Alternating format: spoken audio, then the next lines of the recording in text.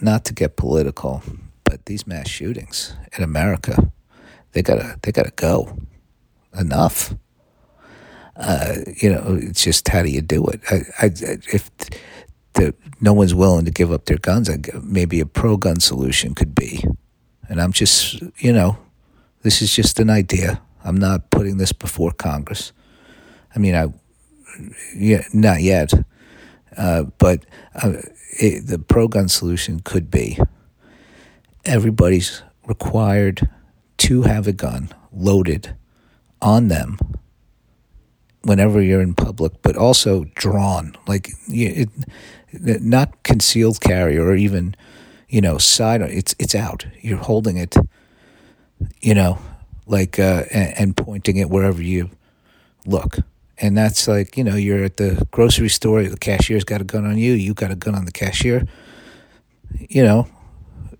Nobody's going to pull a trigger there. It's just it's just an idea, so people don't have to give up their rights that were, I don't know. I'm gonna get out of this. I'm gonna stop talking about guns. It's obviously like a touchy subject for some people. They get very upset if you say anything bad about a gun. They get, oh, how dare you? How dare you? My guns are perfect. You're talking about the bad guns. And I have really good guns that I love and are safe in my home. So enough of you just talking about, if you got run over by a car, would you then not like cars? Yeah, I don't think I would. I don't love cars now. They're necessary where I live. They're necessary a lot of places. I love not having one when I lived in New York City. But I'll get out of the gun talk. I don't want to upset anybody. I don't think there's a lot of gun people listening to this podcast, but I don't want to upset anybody. Well, not that I don't care if I upset some people, but I'm not looking to.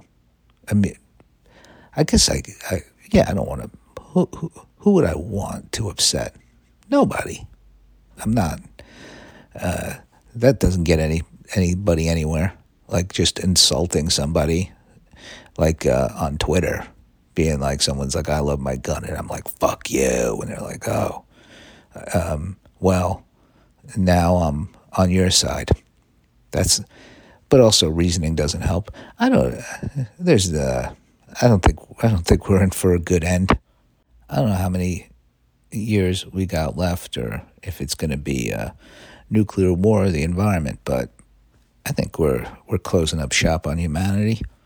I'm going to be at Union Hall in Brooklyn on the 20th, and in St. Louis at Helium on the 21st and 22nd. I don't know, the weekend right after that. Dates and ticket link is in the description. I didn't do any 4th of July stuff yesterday. I heard the fireworks. I realized, because I now every 4th of July I hear about everybody's dogs being scared, which I didn't feel like I heard. I think I started hearing about that at the beginning of lockdown, when people were shooting off fireworks every night for some reason, like in a bunch of places. I would hear it was happening here in LA, in New York it was happening, and I think other cities and places people were saying fireworks going off every night, and my dogs are scared. And now it makes me just think about with fireworks. I'm like, oh, people's dogs are, and I don't remember that growing up, but then I realized nobody I knew had a dog. All the kids I knew, nobody had a dog, or even a pet.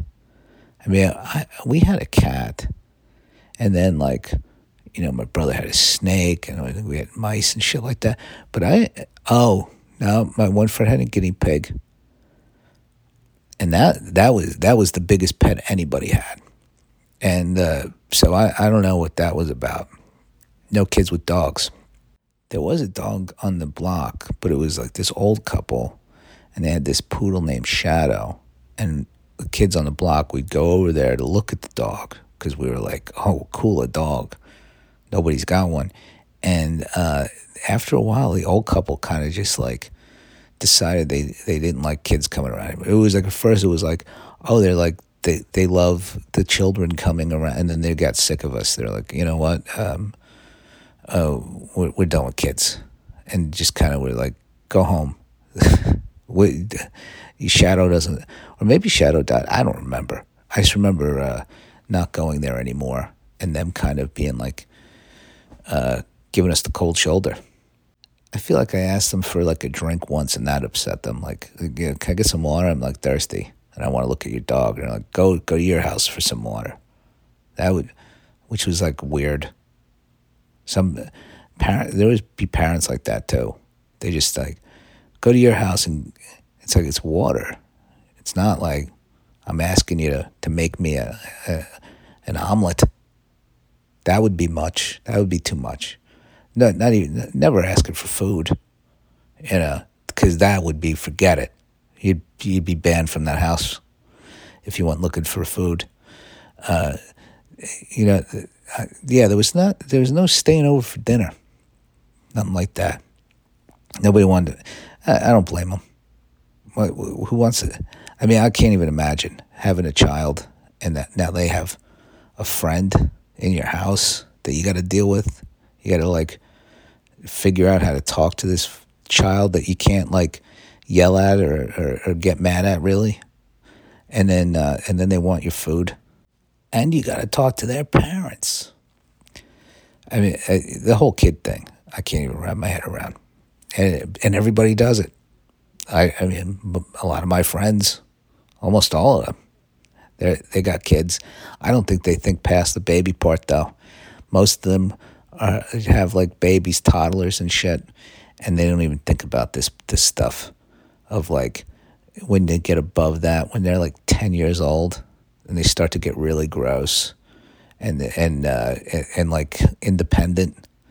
That it was. I remember a 10-year-old me at 10, and the kids I knew at 10. Most obnoxious fucking things. 5th grade. I remember a teacher calling us all animals, and you're a bunch of fucking animals.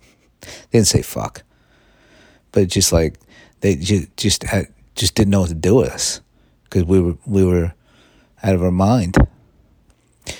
But we all turned out okay. Well, I don't know what happened to any of them. I would imagine some of them turned out fine, and some of them not. I mean, I do wonder about a few, but I'm not going to hunt them down on Facebook. I can't. I'm done with the looking people up on Facebook and seeing what they're, because everybody kind of gave up on Facebook anyway. So it's like you're really only looking at their life like at 2017, and you're like, I wonder what's happened since then. You know, things look fine then. You know, beginning of 2017, there was some hope in the world. And there still is. I'm sorry I got so fucking depressed. You know, it's a bummer the way shit's going down. But maybe this is that part of the movie where everything looks like, oh my, you know, the whole hope is lost part of the movie, and then Superman shows up. I don't fucking know. The Rock saves us. The Rock becomes president, and then brings the whole country together because we all love The Rock. I mean, The Rock does kind of want to become president, and I have no idea if he has the ability to do it. You know, like, but I'm not against it. I feel like an idiot saying that. Like, oh, maybe The Rock should be president. That's a dumb thing to say, but he's got a lot of energy. He's got a lot of ideas, and he definitely is. He's a great public speaker. Nobody's a better public speaker than The Rock. I mean, those promos, and then he'll be able to do that fucking eyebrow thing. And if he's gonna probably run for president eventually. I'm just wondering when that's going to go down. Nobody would beat him. I mean, it's impossible. So get ready for President Rock, I guess. And that'll save the country, maybe?